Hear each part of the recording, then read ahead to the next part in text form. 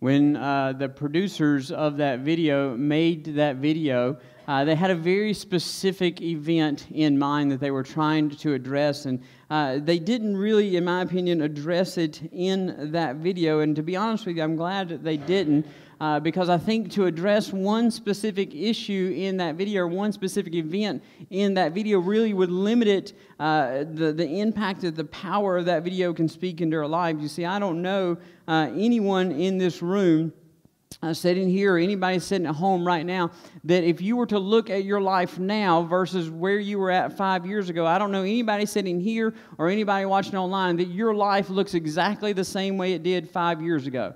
In fact, I would venture to say that most of us sitting here, most of us watching online, your life doesn't even look like you planned like it would look now 5 years ago. That things have happened, changes have happened, things have taken place in your life within the past 5 years, maybe the last 5 days, maybe the last 5 minutes, that have somewhat drastically changed for you. In fact, I spent this part of this week with 3 different families connected with our church, and that all 3 of them faced very different life-altering situations that honestly, I would say that none of them expected a year ago. In fact, some of them didn't even expect this situation a couple of weeks ago. And these families, and really for all of us here this morning, if we're honest, our lives are in this constant state of flux. Our lives are in this constant state of change, this constant rearranging and transitioning. And for some of us, these changes are life-altering. It means they completely change the course of not just your day, but your entire worldview or your entire life. For some of us, these changes that we're encountering right now, they're just little speed bumps. They're not life-altering. They're just little inconveniences, things that we didn't expect, we didn't plan on. And so they're just little speed bumps that kind of slow us down or maybe deter us just a little bit. And for some of us, if we're honest, some of the changes that we've encountered now and in the past couple of days and weeks and months, maybe even years, they've been blessings to us. Not all changes are bad. And some of us have been blessings in disguise because they didn't look like blessings when we got them. They didn't feel like blessings when we got them. But later on, time went on, and we're like, oh, okay, God, now I see what you were doing. And so I'll be honest with you, I don't know where you're at this morning, and I don't know the struggles that you're in, and I don't know the changes that you're going through and the changes that you're maybe being just overwhelmed with in this moment. But I don't have to, because my goal is not to know that about you this morning. My goal is to get you to Hebrews chapter 7 in verse 23. And my goal is to introduce you to the one who does know, and introduce you to the one who is permanent. When all else changes, when all else falls away, when all else really is rattled and shaken, He is the one constant, permanent thing in all of our life. And so if you've got your Bibles, I want you to go ahead and turn with me to Hebrews chapter 7. And I went ahead and got tissues because it's one of those days. Whew. In Hebrews chapter 7, verse 23. And not only do I have tissues, but I'm going to start with an apology. Some of you are note takers, and some of you are outline people, and you like to follow the outline that I gave you in the bulletin or that was online. And some of you have been in my Wednesday night class, and you know that I get a little antsy and excited when I make outlines and handouts, and I don't always get to them. Today is one of those days, okay? I'm just going to be straight up and honest with you. So if you're looking at your outline, don't look at your watch for number 1, okay? But if you're looking at your outline, we're going to get through point number 1. And that's it. All right? So point 2, 3, and 4, we're going to roll those into the text that it fits perfectly in the text that we're going to cover next week anyway. So we're just going to roll into those because, man, there is just so much in point number 1 that we just, man, it's going to be awesome. So let's go. Hebrews chapter 7, I'm going to read the whole thing, verse 23 through verse 28, and we're going to go. So Hebrews chapter 7, verse 23. Says, now many have become Levitical priests, since they are prevented by death from remaining in office. But because He remains forever, He holds His priesthood permanently. Therefore, He is always able to save those who come to God through Him, since He always lives to intercede for them.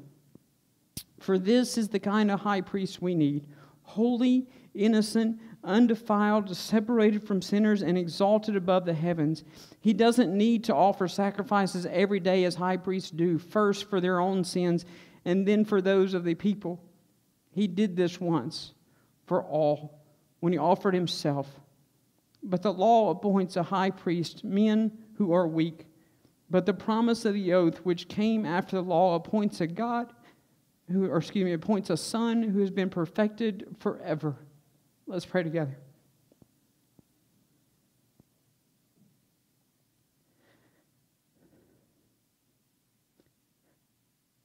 God, we have so many reasons to praise you this morning.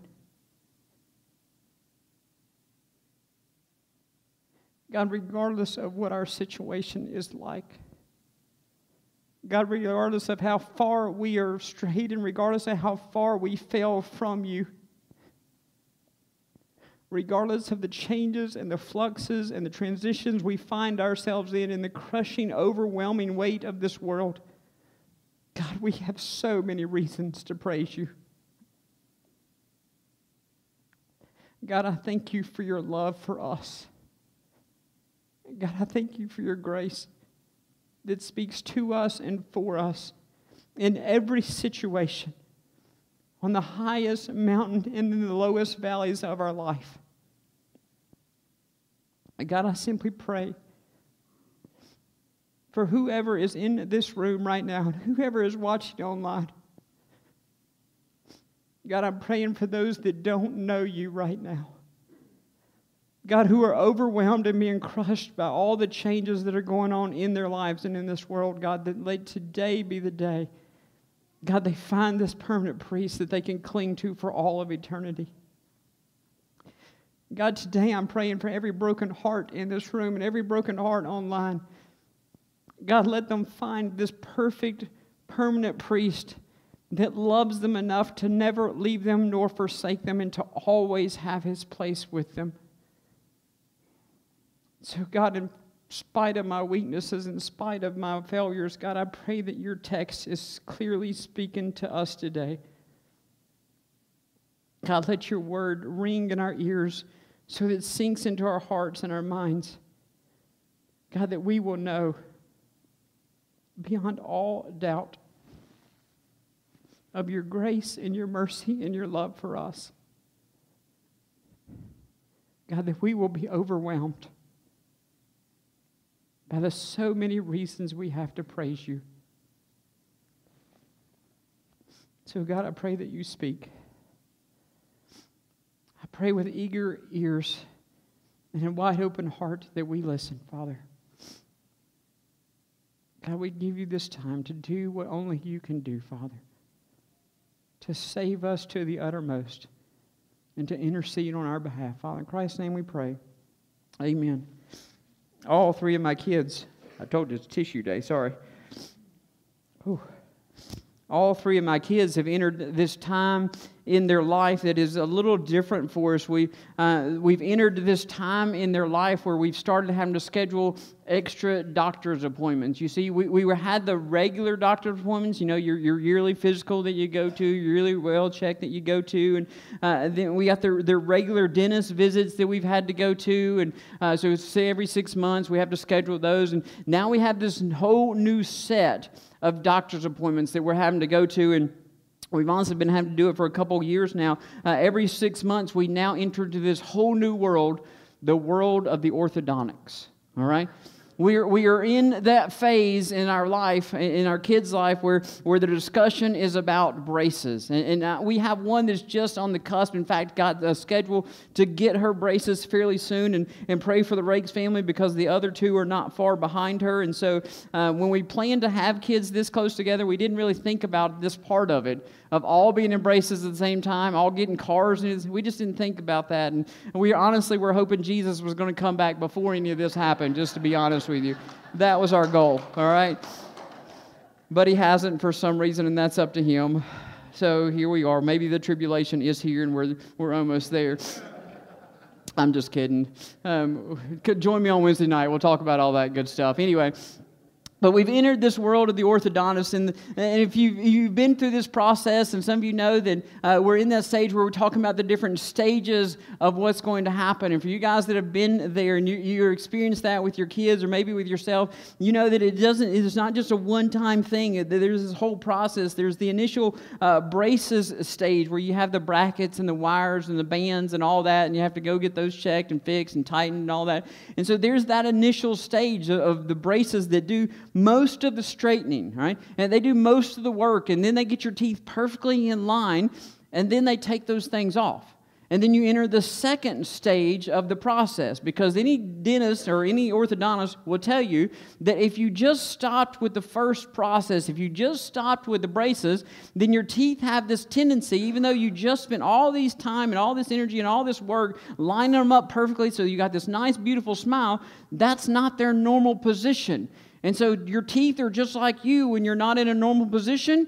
They want to slide back to where they were at in the first place. And so even though you spent years and thousands of dollars lining all that stuff up, if you don't follow through with the second phase, then they're just going to shift back, right? And the second phase is that notorious temporary retainer that people have to wear, all right? And I call it notorious because I honestly have never met, and maybe you're the exception to the rule, all right? But I've worked with teenagers for years and been around teenagers for years, and I've never met anybody, and like I said, you may be the exception, I've never met anybody who has started with one retainer and kept it that same retainer all the way through the process. I don't know anybody that's done that, okay? That may be you may be the exception, and if you are, praise God, and your parents are so thankful for you, okay? I can tell you the other adults in your life are thankful to you too, because I can tell you I have dug through trash cans when you leave them on their tray at McDonald's and then throw the whole thing away, right? Those things are always getting thrown away. They're always being left behind. We've been on a mission trip and stopped and eaten at Chick-fil-A and then taken off down the road. And then we get about a mile down the road and some kid's like, oh, I left my retainer. And my first instinct is always like, well, it's gone now. And then they tell me how much those things cost. And I'm like, all right, we're going back. And so we go back and we start looking for these things. And they're always being thrown away. They're always being left behind. They're always either breaking. My brother was notorious. I don't know how he did it, but he would constantly break his or wear them out. And so they were always these notorious temporary things, these little devices that were designed to hold your teeth in place and not let them start drifting back to their original spot. But they just never lasted the entire process. Now, I'm not an orthodontist. All right, I'll just go ahead and tell you that in case you didn't know. I'm not an orthodontist. I'm not a dentist. I have no medical degree whatsoever. But I have found that they make these things called permanent retainers. And so my question to these orthodontists, and some of you can probably answer this question. My question is, why do we waste time with a temporary thing that's going to wear out, break, and have to be replaced over and over and over again, that's going to be left behind, thrown away, and we have to keep repaying for these things? Why do we mess with that versus why don't we just put that permanent thing in there to start with? When the whole braces stage is over, why don't we just put that permanent one there that's kind of behind your teeth? Let's be honest, if it's permanent and stuck to your teeth, you're not going to leave it behind, right? You're not going to throw it away. We're not going to have to dig through the trash can for you. It's probably not going to wear out as quickly. You're not going to leave it behind. You're not going to forget to put it in at night because you didn't take it out in the morning. Like, you're not going to have to. And so it would just seem easier to me. It seems like a better solution if we just put the permanent one in there instead of this temporary thing, all right? Now, again, I'm not an orthodontist. I'm not a dentist, but I'm sure they have reasons for this, and besides the money aspect of it, which is really, I think, where the reason is. But that's the Michael Rakes version. But for me, I just don't understand. If we have a permanent solution, then why are we settling for something that's temporary instead of going automatically to something that's permanent? Right? And I tell you all that, not to talk about braces, but because that's almost the exact argument that the writer of Hebrews is making in chapter 7 and verse 23. Now, he's not talking about braces at all. He's talking about the priesthood of Christ, as Christ being your priest. Right? And for you guys that have been with us, you guys that have been with us, you know that for the past few months, we've been walking our way through the book of Hebrews, and really this whole idea of the book of Hebrews is that Jesus is better. He's better than the angels. He's better than Moses. He's better and superior than Joshua. He's better and superior than anything you've tried to relate to God with. And so we started this topic of he's better, and he's a better high priest. In fact, we started all the way in chapter 4. Now, some of you don't remember that because we had Christmas and we took a break in between, but all the way back in chapter 4, and he's carried this same topic of Christ's priesthood through chapter 4, chapter 5, chapter 6, all the way in chapter 7, and he continues it into the first part of chapter 8, right? That's 4 chapters of a 13-chapter book. He spends a fourth of the book, I think a fourth if I did my math right, yeah. A third, my bad. He spends a third of the book dedicated to the priesthood of Christ and why it's superior to everything else. And I want you to understand that for you and for me, this may seem a little odd because we don't have priests. This is not what we normally do. We have this guy that comes up and talks after these people sing, and we don't call him a priest. And so this whole idea of a priest and priesthood is different for us. But I want you to understand who he's talking to, because for them, the priest was not just a person. The priesthood was not just the guy that stands up and talks for an hour or 2 hours on a Sunday or Saturday morning. What the priest and the priesthood was, he represented so much more than himself. What he did is he represented this connection between the people and God. He was really the representative of the people to God. He was the communication line, if you will, between sinful people and a perfect, holy God. And this really just represents their entire religious system, their entire belief system. And so the part of the reason he spends so much time dedicating so much energy and pages to this is because he's not just telling you about a priest, he's telling you about a way to connect and communicate with the God who created you and the God who loves you. And so he spends all this time talking about these priests and talking about the priesthood of Christ and why it's superior. And he tells us kind of the first reason that it's superior is simply in verse 23.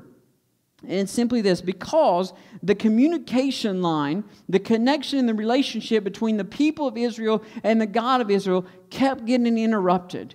And in verse 23, he tells us why it kept getting interrupted. In verse 23, he writes this. He says, "Now many have become Levitical priests." That is the priesthood that they're under, right? "Many have become Levitical priests since they were prevented by death from remaining in office." You see, when the priest died, there was this interruption in the relationship. There was this interruption in the communication between the people and the God that they were trying to serve. And there was this break because when the priest died, especially when the high priest died, somebody had to fill that role, right? And there was a process of figuring out who that somebody was going to be. And so you had to go through the process of figuring out who the new priest was going to be or who the new high priest was going to be. And then that person had to go through all of these different rites and all these different rituals and all these ritual cleansings and this ordination process. And all of that had to happen before they could go in the temple and before they could go in the tabernacle, before they could go in the Holy of Holies and start doing their work as the priest. And so what it really does is everything else that the priest does really gets put on hold for that process. Everything else kind of stops in that process. And so I want you to think, if the priest is your relationship to God, if the priest is your communication connection with God, and all of a sudden there is no priest, then what does that mean about your communication with God? What does that mean about your connection and your relationship with God? It's stopped. It's been put on pause for just a moment.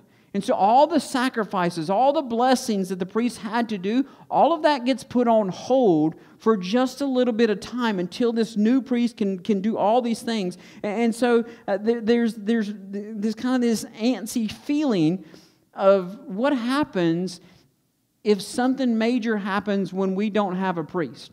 What happens if an enemy attacks us and we don't have a priest to go to God and beg for us? What happens if an enemy attacks us? Or what happens if I do something terrible and I sin terribly and I don't have a priest to go do a sacrifice for me? What happens if I die then? Who's going to connect me back to God? And so understand, this interruption was not a small thing for them. It was not just, oh, okay, it's fine, we'll just form a committee and we'll get that committee together and we'll have these supply pastors come. It's not like when we change pastors at all, right? This was a major thing for them. And so this problem kept coming up over and over and over again. And so the writer of Hebrews is like, listen, wouldn't it be so much easier if we just had a priest that wouldn't die? Wouldn't it be easier if we didn't have to go through this transition every generation or every 3 years or 6 years or 10 years or ever how long they live? What if we just had this priest that wasn't susceptible to death? Maybe this one that, I don't know, maybe somebody that has been through death already and defeated death already. What if we had that kind of priest? What if we had this priest that really could be a permanent solution to our problem? So in verse 24, the writer steps in and he goes, hey, if you're looking for a permanent solution, I got it. His name is Jesus. And so look with me in verse 24. He says, but because he, being Jesus, remains forever, he holds his priesthood permanently. So some of your translation may say that he continues forever, or meaning that it has no end. But since Christ has already defeated death, and since he's already been raised from the dead, then death does not limit or end his priesthood. Since he is permanent, his priesthood is permanent. Which for you and me, you're like, oh yeah, we know that. But think in their context. If we have a priest that doesn't change, then that means we have a priesthood that doesn't change. If we have a priesthood that doesn't change, that means there's no interruption in the connection between us and God. There is no pausing or delaying. There's no break in the system. There's no waiting and having to think, oh, maybe my sins won't be forgiven this time. Maybe an enemy's going to attack. We don't have to worry about any of these things. Because we have this priest that is permanent. We have this priest that is not going to die. He's already faced death. He's already defeated death. And we have this priest that is permanent, never going to change. He continues and he stays and he remains forever.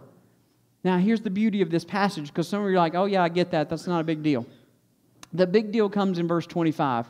Because in verse 25, man, he literally opens up. There are so many massive implications to what it's like to have a priest that doesn't change, a priest that doesn't fade away, and a priest that doesn't die. And so in verse 25, man, he lays two of the biggest ones on us, all right? And two of these massive ideas on us. So I want you to look in verse 25 with us. He says in the start of verse 25, in fact, we're going to have to break this up because there's so much here.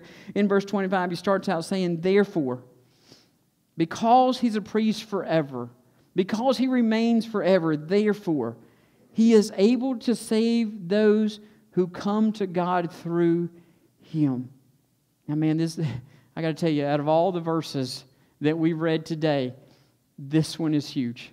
There's so much to unpack in this verse, and even in the first part of this verse, this is the first implication of him being a permanent high priest, is that he is able to save. All right? And so we're going to unpack this first phrase of this verse, but we're actually going to do it kind of in reverse order. We're going to start at the end of the first phrase and then work our way back to the beginning, because at the end of the first phrase, we have both the place of salvation and the means of achieving that salvation. All right? So I want you to look with me what it says in that verse. Right? In that verse, it says, he is able to save those who come to God through him. Right? So the place of salvation is with God. The place of salvation is where God is at. That is our destination. That is the goal. That is what we want to achieve in salvation. And what our goal of salvation is, to get to God, to be with God, to be connected with God, both physically and spiritually in this, like it was in the very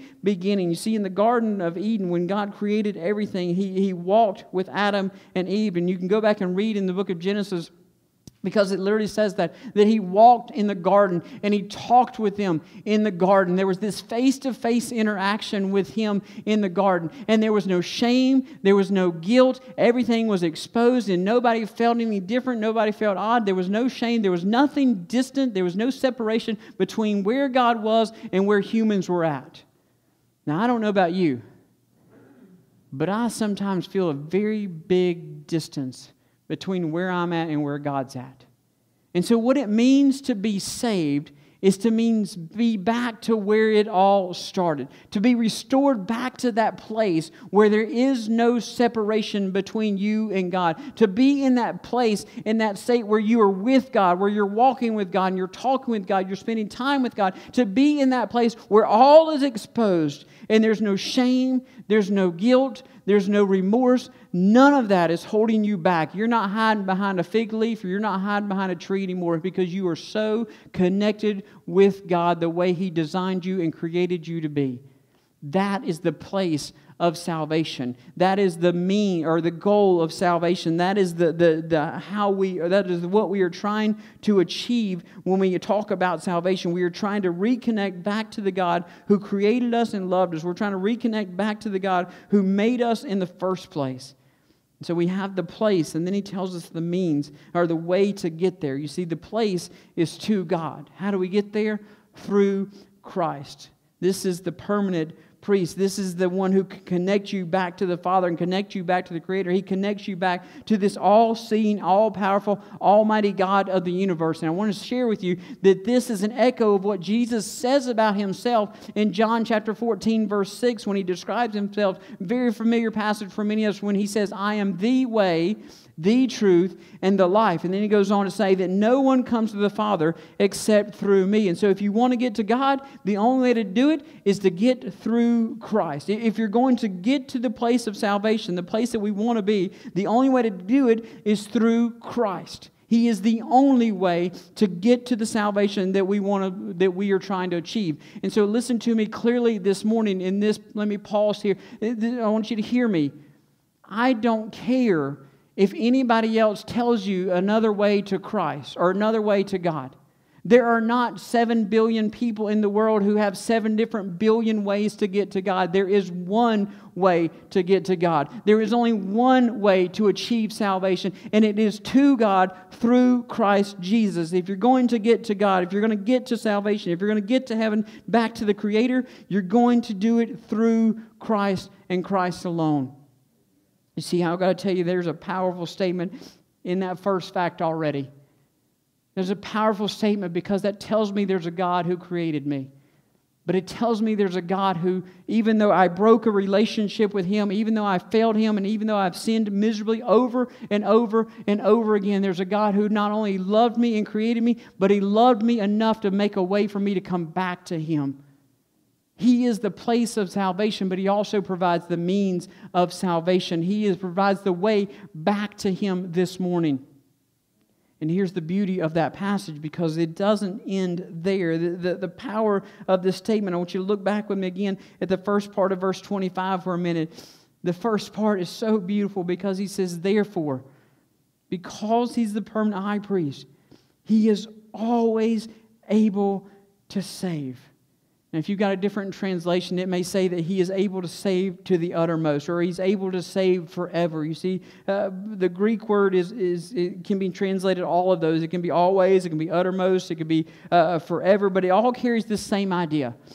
It carries through to completion. Right? So I want you to understand that what He's talking about when He says save to the uttermost, or save forever, or save completely, or always save, this is a forward-looking direction. This is not a backwards direction. Okay? This is not a question of how far Jesus has to reach down to grab you. That's not what He's talking about here, because all of us sitting here know where we are at, how far we are from God. And so for most of us, the question of will Jesus reach down here to get me is really not the question we're addressing here. Because if we ever doubt that Jesus would reach down to wherever you are at to get you, then just look at the cross. And it will clearly tell you this is how far He will reach down to get you. That He would leave all of perfection, all of heaven, all of the streets of gold, all of the angels singing His praise, and He would walk our filthy streets, and He would come to a cross and die a painful death. And you think that He won't reach down and save you? That's not the question, because the cross is the answer. Yes, He will. But this is not talking about how far He reached down. This is talking about where He's getting you to. Because it's one thing to pick you up. It's another thing to take you to a new location. And that's what this verse is talking about. It's talking about where He's taking you to. And so it's talking about this, that He saves us completely. If salvation is a place, if it's with God or to God, as we said before, and He's the means to get us there, then He and He alone is the way. But He is also completely the way. It is not by our works that we get there. And let me put it to you this way. If I or you were looking to buy a car, all right, so just imagine you're in the market for a car. You have one goal for a car, right? I mean, most of us have this is our dream car, this is what we want. But all that aside, all right, one goal. I want a car that's going to get me from point A to point B. That is the purpose of a car. Okay, so put all the other stuff beside right now. Okay, the goal of a car, the only reason you need a car is not to have leather seats. You can have that on your couch. Okay, it's not to have heat or defroster. It's not to have autopilot or any of that stuff. The goal and the purpose of a car, one thing, point A to point B. If it doesn't achieve that goal, then it's not worth having, right? Everybody agree with that? I am not looking, if I'm looking for a car and you're looking for a car, I'm not looking for a car that cannot achieve point A to point B. I'm not looking for a car that's going to leave me stranded somewhere in the middle and then me have to either thumb my way or push the car or tow the car to point B. I am only interested in a car that's going to get me from here to there. I'm not interested in a car. And so if I go to a car lot, if I go to a car dealership and I'm looking at this car and I'm like, I don't know about this car. And the guy's like, oh, I assure you, this car's great. It'll get you halfway to where you want to go. I'm not interested anymore. None of you are going to put your money on a car that's going to get you halfway to where you want to go, right? Let's be honest. What if the dealer looked at you and said, this car will get you 3/4 of the way you want to go? I'm still not interested. I'm going to be honest with you. If that car salesman looks at me and this is the best car, it's the dream car, everything I ever wanted it to be, and he goes, I will tell you this car will get you 99% of the way of where you want to go, I'm still not buying that car. Why? Because I don't want a car that cannot achieve the goal of getting me from point A to point B. Right? None of us sit in this room. I know some of you have trailers and some of you have campers, and some of us we love that lifestyle. But listen, none of us are going to take the time to hook our camper or hook our trailer and hook all this stuff that we hook up to a truck that we don't think is going to get us to the campground, right? If we don't think we're going to achieve the goal of getting in the campground, we're not going to take the time to hook all that stuff up. And now some of you aren't campers, but you like to go on vacation. You're not going to put all the energy and the effort of packing all this luggage in the car and getting the kids all in the car if you don't think the car is going to make it to where you want to go, right? Why would we ever settle for less than all the way there? And that's exactly what the writer of Hebrews is making to the point to the people who are reading this book. Why would you ever settle in the means of salvation for a priest who cannot get you all the way there? What he's telling you is there is a priest, a permanent priest, who's not going to break down halfway. He's not going to die halfway. He's not going to leave you stranded halfway. He's going to get you from point A to point B. And there's not going to be a time that he cannot do that. There's not going to be a time when you're left stranded on your own. There's not going to be a time when you have to figure this out on your own. And so we wouldn't settle for this for a car. Why would we leave our salvation in the same tracks? Why would we ever settle for a priest that looks at you and says, hey, I got you started on the right direction. Now you need to get out and start pushing on your own because the rest is up to you. Why would we ever put our faith and our salvation in a priest that does that? And so I want you to listen to me. He is the only way to salvation, but I want you to understand this. He is not only the start of the bridge, He is the whole bridge to God. He doesn't start the work and expect us to finish the work. He is the Jesus on the cross. And when He was on the cross, He didn't end His life by saying, it is started. With His last breath, the words were not, it is started. It is finished. It is paid, not in part, but in whole and complete. It is finished. The debt is completely sealed up. The debt that was paid is completely done with. The salvation is not started. It is complete. It is finished. It is accomplished. It is all done. I want you to listen to me. He alone is the way to salvation, and He alone is the one who is able to save always, fully, and completely. He offers us a salvation that, to be honest with you, we didn't earn from the beginning, we don't work for in the end, and we didn't do anything to complete it. He did it all. See, He's not the start of the bridge. He is the whole bridge to God, the complete bridge to God. He saves always. He saves forever. He saves complete to the uttermost. And we don't have to worry about losing our salvation because our salvation didn't start with us, it doesn't end with us, and it doesn't depend on us. It started with Him, it ends with Him, and it completely depends on who it is, this permanent priest that is never going to fail us. And so I want you to hear my heart this morning. Some of you come from very different backgrounds and very different religious traditions. And what they told you was Jesus will get you started and the rest is up to you. And if you don't do it, then you might fall off the bridge somewhere. Well, I got to tell you, a permanent priest builds guardrails on a bridge that you're never going to fall off of. A permanent priest builds a bridge that doesn't just start, it ends at the place of salvation. And if you've started on that road to God through Christ, you're never going to not get where He's going to take you, because it doesn't depend on you in any way, shape, or form. Our salvation is in Him, through Him, and completely dependent on Him. It is not based on our works. He didn't get us started and told us to finish it. He did it all. And so for some of us, we need to realize there is a God who loves us so much that He completed everything, that He is able to save us to the complete end of our life, through it all, thick, thin, great, bad, all of it. And then I told you there's a lot to unpack in verse 25, and the truth is we're only halfway through this verse, and this is why I told you if you're looking at the outline, don't look at your watch. But I did tell you we're only going to cover point 1 today, because we're still on point number 1 if you are following the outline, all right? Because He gives us this second implication, and this is beautiful. The second part of it is found in the last part of verse 25. And so I want to start verse 25. He says this. He says, He is always able to save those who come to God through Him. And here's the new part. Since He always lives to intercede for them. See, this is the second aspect of the permanent priest, that He constantly intercedes or makes intercession for us. Now, intercede is a word we don't use it very often. Right? In fact, the Bible itself doesn't use it very often. It's only used 5 times in the New Testament. Once in the book of Acts, 3 times in the book of Romans, and once here in the book of Hebrews. That's it. Right? So what intercede means is it means to pray for someone that's not yourself, or to come on behalf of someone else, right? So this may be a terrible illustration, but it's the illustration that came to my mind, right? When you get a speeding ticket, you got a couple options when you get a speeding ticket. And I will speak from confessional, maybe from experience, okay? Your first option is to go face the judge yourself, all right? Some folks take that option, okay? The second option is that you find a lawyer, and you pay that lawyer, and that lawyer goes to the judge for you. So you don't have to go stand before the judge, because somebody is going to stand before that judge, make those phone calls, do whatever lawyers do once you pay them that money. They're going to do that on your behalf, all right?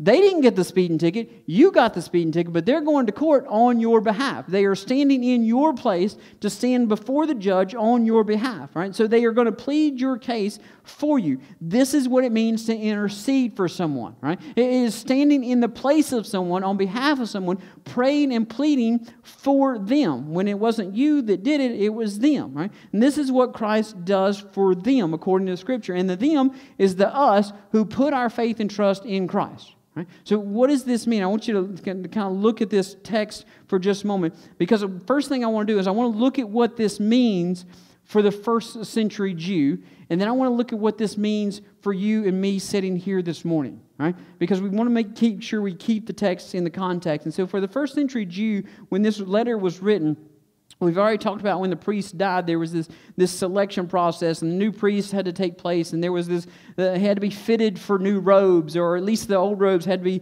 altered to fit him, and there was all this washing and all these ordination things that he had to go through. And so through all of that time, we talked about it already, the communication line between us and God, between the people and God, all of that stopped. Right? All of that paused. And so there was nobody to go to the holy place. There was nobody to go into the Holy of Holies to intercede on the people's behalf. And so for this time, even a short break in this time, there was this break in the communication that nobody was pleading for us to God. Nobody was speaking for us to God. Nobody was offering sacrifices for us to God. And so there's this break in the communication and break in the relationship between us and God. Right? That's the way they saw that pause. Right? And it was even worse if you got a bad priest. Because remember, priests were mainly selected based on who their daddy was and who their daddy's daddy was and all that, not morally.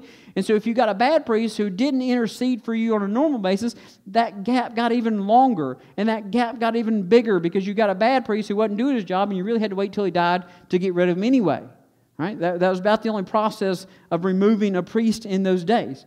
And so I want you to understand that this, for a Jew in that context, is huge, because what it means for them is we don't have to wait for this priest to die to reconnect us to God. We've got a priest who is already there. We've got a priest who's already doing this for us. And so what the writer is doing, he's pointing to Jesus as his permanent priest who remains forever, and therefore the communication lines will not be broken. And this makes him superior to any other priest that he's able to do. And so wouldn't you rather follow this priest that is permanent? Wouldn't you rather follow this priest? There's no disconnect. There's no disruption in the communication. Wouldn't you rather follow this priest that is consistent and doesn't have to be changed in and out? When death doesn't stop the communication line, wouldn't you rather have that priest? And the answer, obviously, for us should be yes. Yes, we want that consistency. Yes, we want that communication line that's never broken. Yes, we want someone to intercede for us. Yes, we want an advocate who's always on our side. And so the writer is looking at you and saying, hey, if that's what you want, this is who you need to go with. You need to go with Jesus. He is the answer because He is the one who came to God through Christ.